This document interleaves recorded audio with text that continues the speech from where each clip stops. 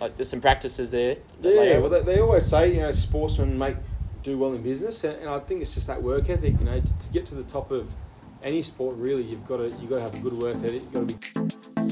G'day and welcome to the Farms Advice podcast with your host, Jack Creswell. Whether you farm it, service it, or just love it, this podcast is for you. We'll bring you the techniques and technologies you can implement into your day straight from the leaders and innovators themselves.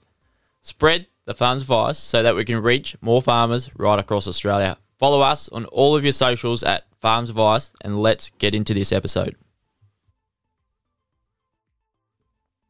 It's a crisp morning here in Orange, New South Wales, and for the man that played professional rugby league for Parramatta Titans and also the beloved Chooks. It's great to have Daniel Mortimer on the podcast. Now, he's gone back to the family business, Mortimer's Wines, in a job where he can go from driving a tractor through to selling the product and pouring wine for customers in their wine tasting. It's been a bit of a full circle for Daniel and his young family, moving back to the place where he grew up after his father, Peter, wound up his 11-season career at the Bulldogs. Now, this is a two-part series. We'll have Daniel, the new generation, coming on to the Farms Advice podcast to tell us a little bit about his angle of returning to the family business. And then the next episode, we'll talk to Peter Mortimer, also playing NRL, Australian Rugby League back in the day for the Bulldogs in the 70s and 80s, but we'll be joined with Peter in the other episode. So stay tuned for this one. Plenty of elements to get out of this and take it home as a key takeaway anyway. So let's get into it.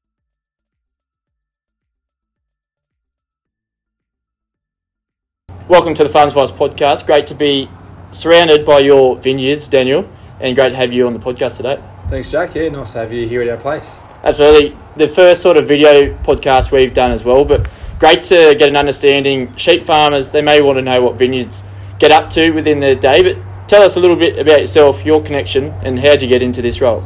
Yeah, the last few years, I grew up here. Me and my brothers helped plant these vines right here. So 1995, we planted the vines.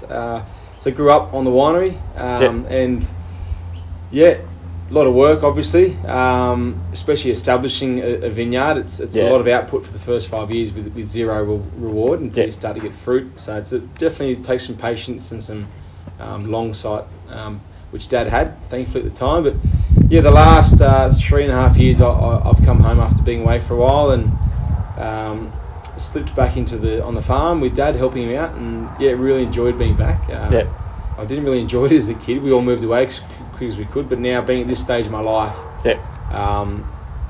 loving the farm life, and it's a nice industry, the wine industry. Yeah, I think as kids off a farm, we get sucked back into the vortex of coming back to the family farm, and actually when we're adults, we sort of tend to enjoy it a little bit more as well.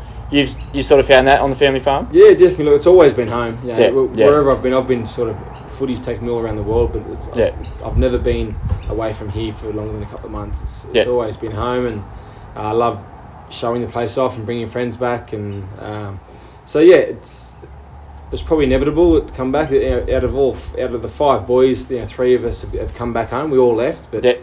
There's a lot of us come back. It's a nice lifestyle. It's nice to enjoy this time of your life with some space and some land and something that you're passionate about. Absolutely. With the flexibility paired with how beautiful it is around here, you can't not come back. Maybe just that orange breeze would keep you away, I think. The winter gets a bit long here, I'll admit that.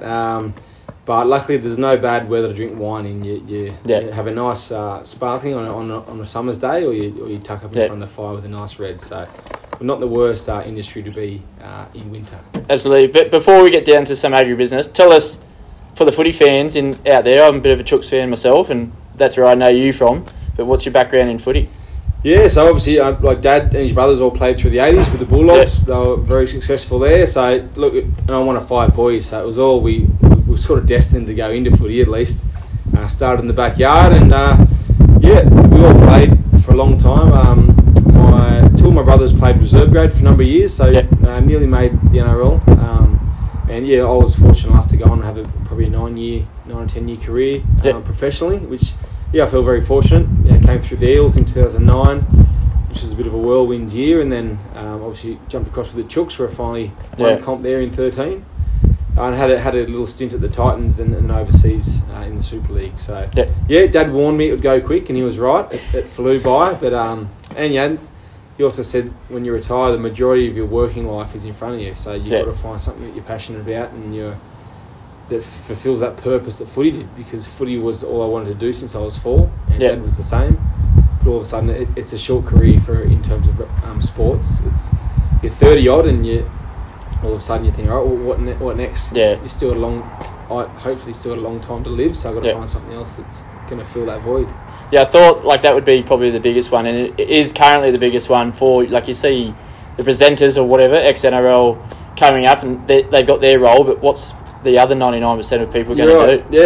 Yeah, and 1%, if that, go into making a living out of footy, either coaching or presenting. 99%, they've got to go back and find something to do. I've had a lot of friends. I'm at that age now where a lot of friends have gone back and are really struggling with finding a purpose as well. It's a very regimented life, and when you move up when you're 17, 18, and you're told what to eat, where to be, what to do, it's just your life's worked out for you. You just got to turn up and make sure you're doing the right things. Whereas all of a sudden, you retire, or you retire through injury or through your own decisions, and all of a sudden there's it's a big world out there that you can't rely on staff or coaches to set your life out. So it's daunting. I did a teaching degree while I was playing. I taught for 3 years, but then worked my way back into the farm and enjoying that.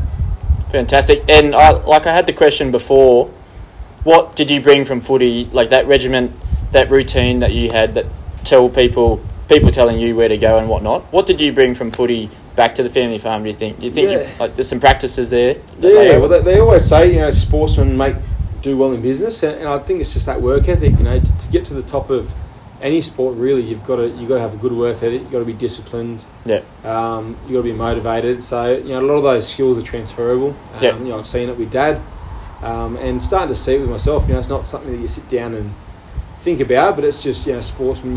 To get to that top, you have to have those traits, and you can apply them. You should apply them to all parts of your life, and that's where obviously working back on the farm. It's we're hard workers. It's not the glamorous lifestyle that a lot of city people come out and think, I could start a winery. It's easy. Not all serving and drinking wine down the cellar door, that's for sure.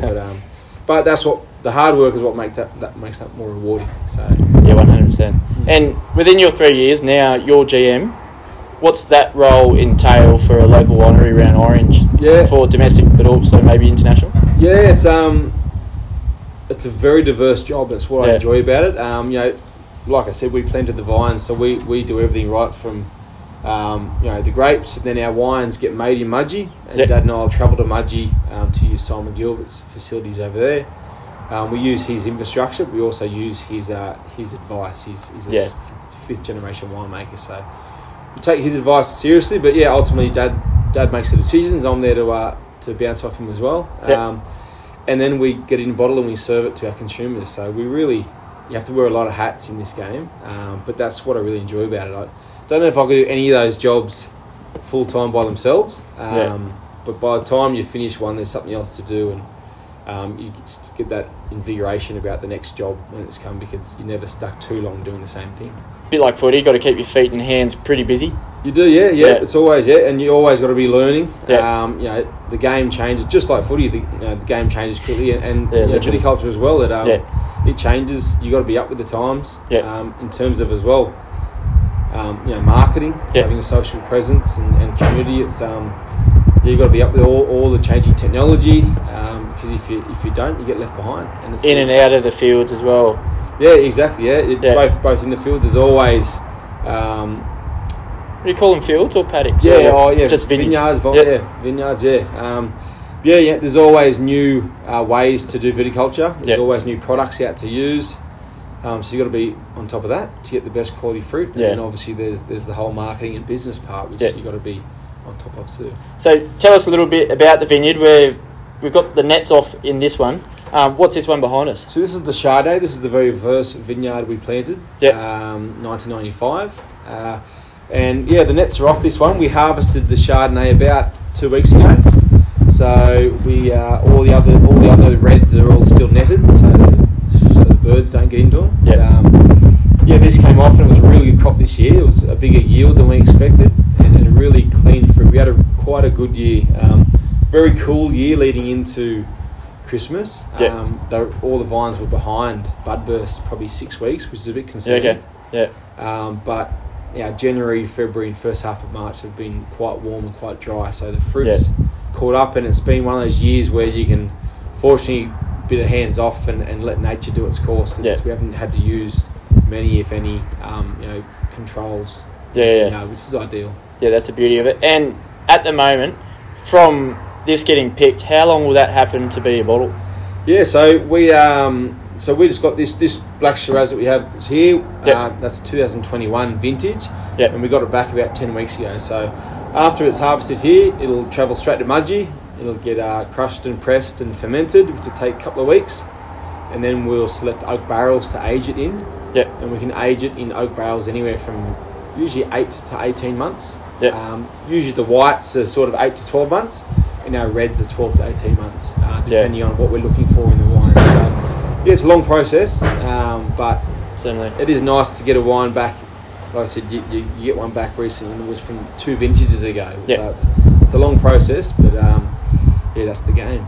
Going back to yield, every farmer wants to improve their yield. How do you measure it within a vineyard? Is it a percentage of what you get off? Yeah, usually, we'll always weigh and record our tonnage in yield, and there's measurements you can do in the vine in terms of counting bunches in bays and to get estimates for your yield.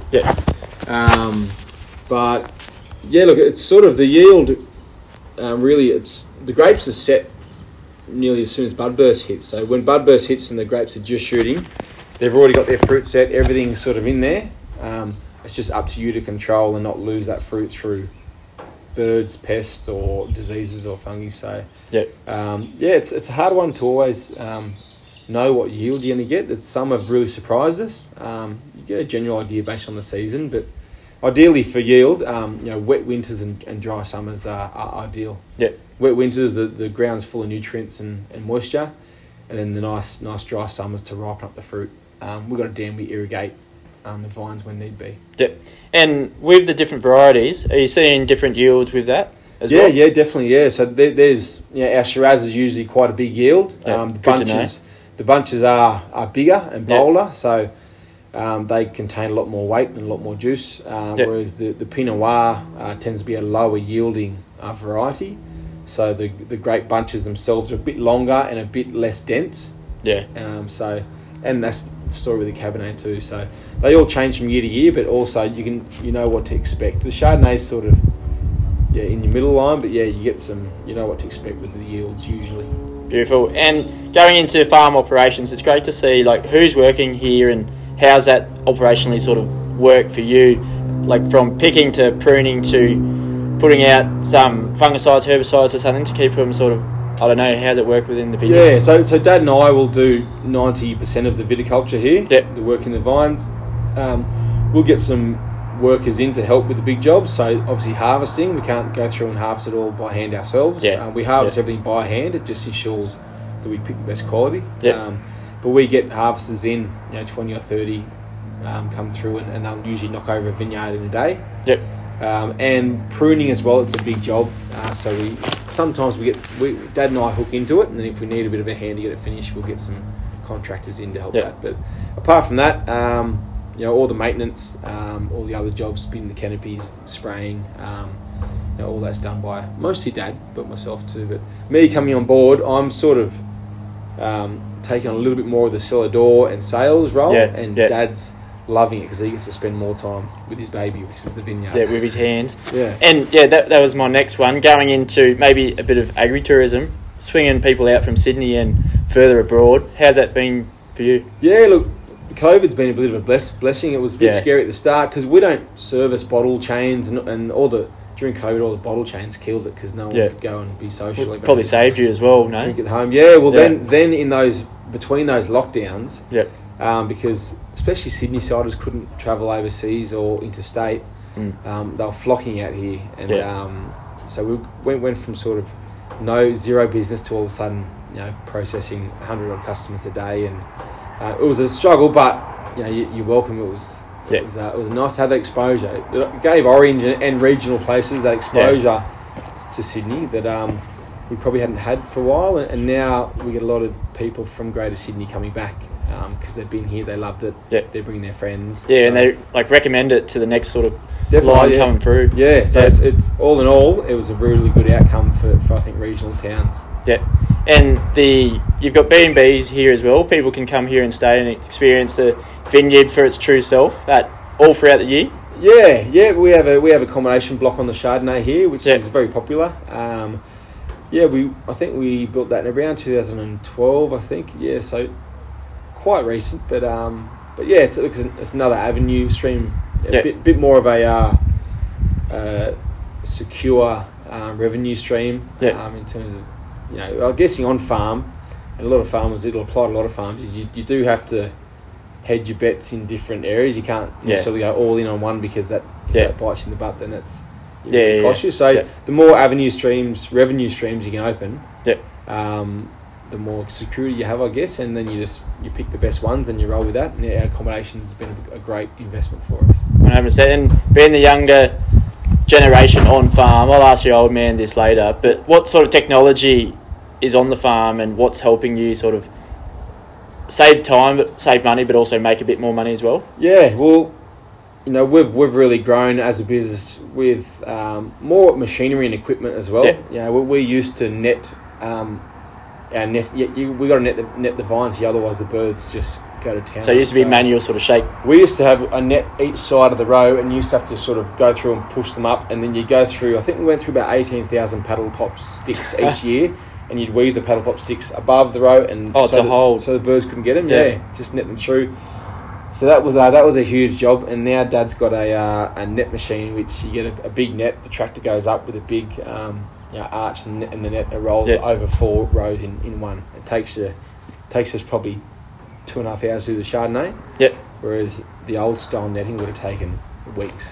Look, and that's where Dad didn't have a lot of money at the start, so that you got to do what you can in your budget as well. There's a few things like that's been very beneficial. And obviously down at our cellar door as well, there's point of sale systems, wine club processes. There's a lot of things like that which really help that sales side, which saves a lot of time. Which is where I'm sort of coming in and doing a lot of work and picking that up. So how's the wine club going? Really good. We have about 250 plus members, and look, they pretty much saved us through COVID because we couldn't really operate, but we had 2 of our wine clubs going out, so that sort of kept us afloat through those tough times. And look, our members get looked after. We put some lovely wines away for them and release them later vintages. So but it's another different revenue stream for our business that doesn't require getting out on the road doing sales. They're in the club, and it's just our job to keep them there. So if we keep making good wine. Now you finished this episode, you can go ahead and listen to Peter's episode, The Older Generation. This Farms Advice episode does not stop here. Come and join the conversation on Facebook, Twitter, Instagram, or TikTok, and even join our Facebook group. Go to farmsadvice.com.au for more on this episode and spread the hashtag FarmsAdvice to your mates. If you can leave a review on Apple or Spotify, that will let other farmers find us too. But until then, see you next Tuesday.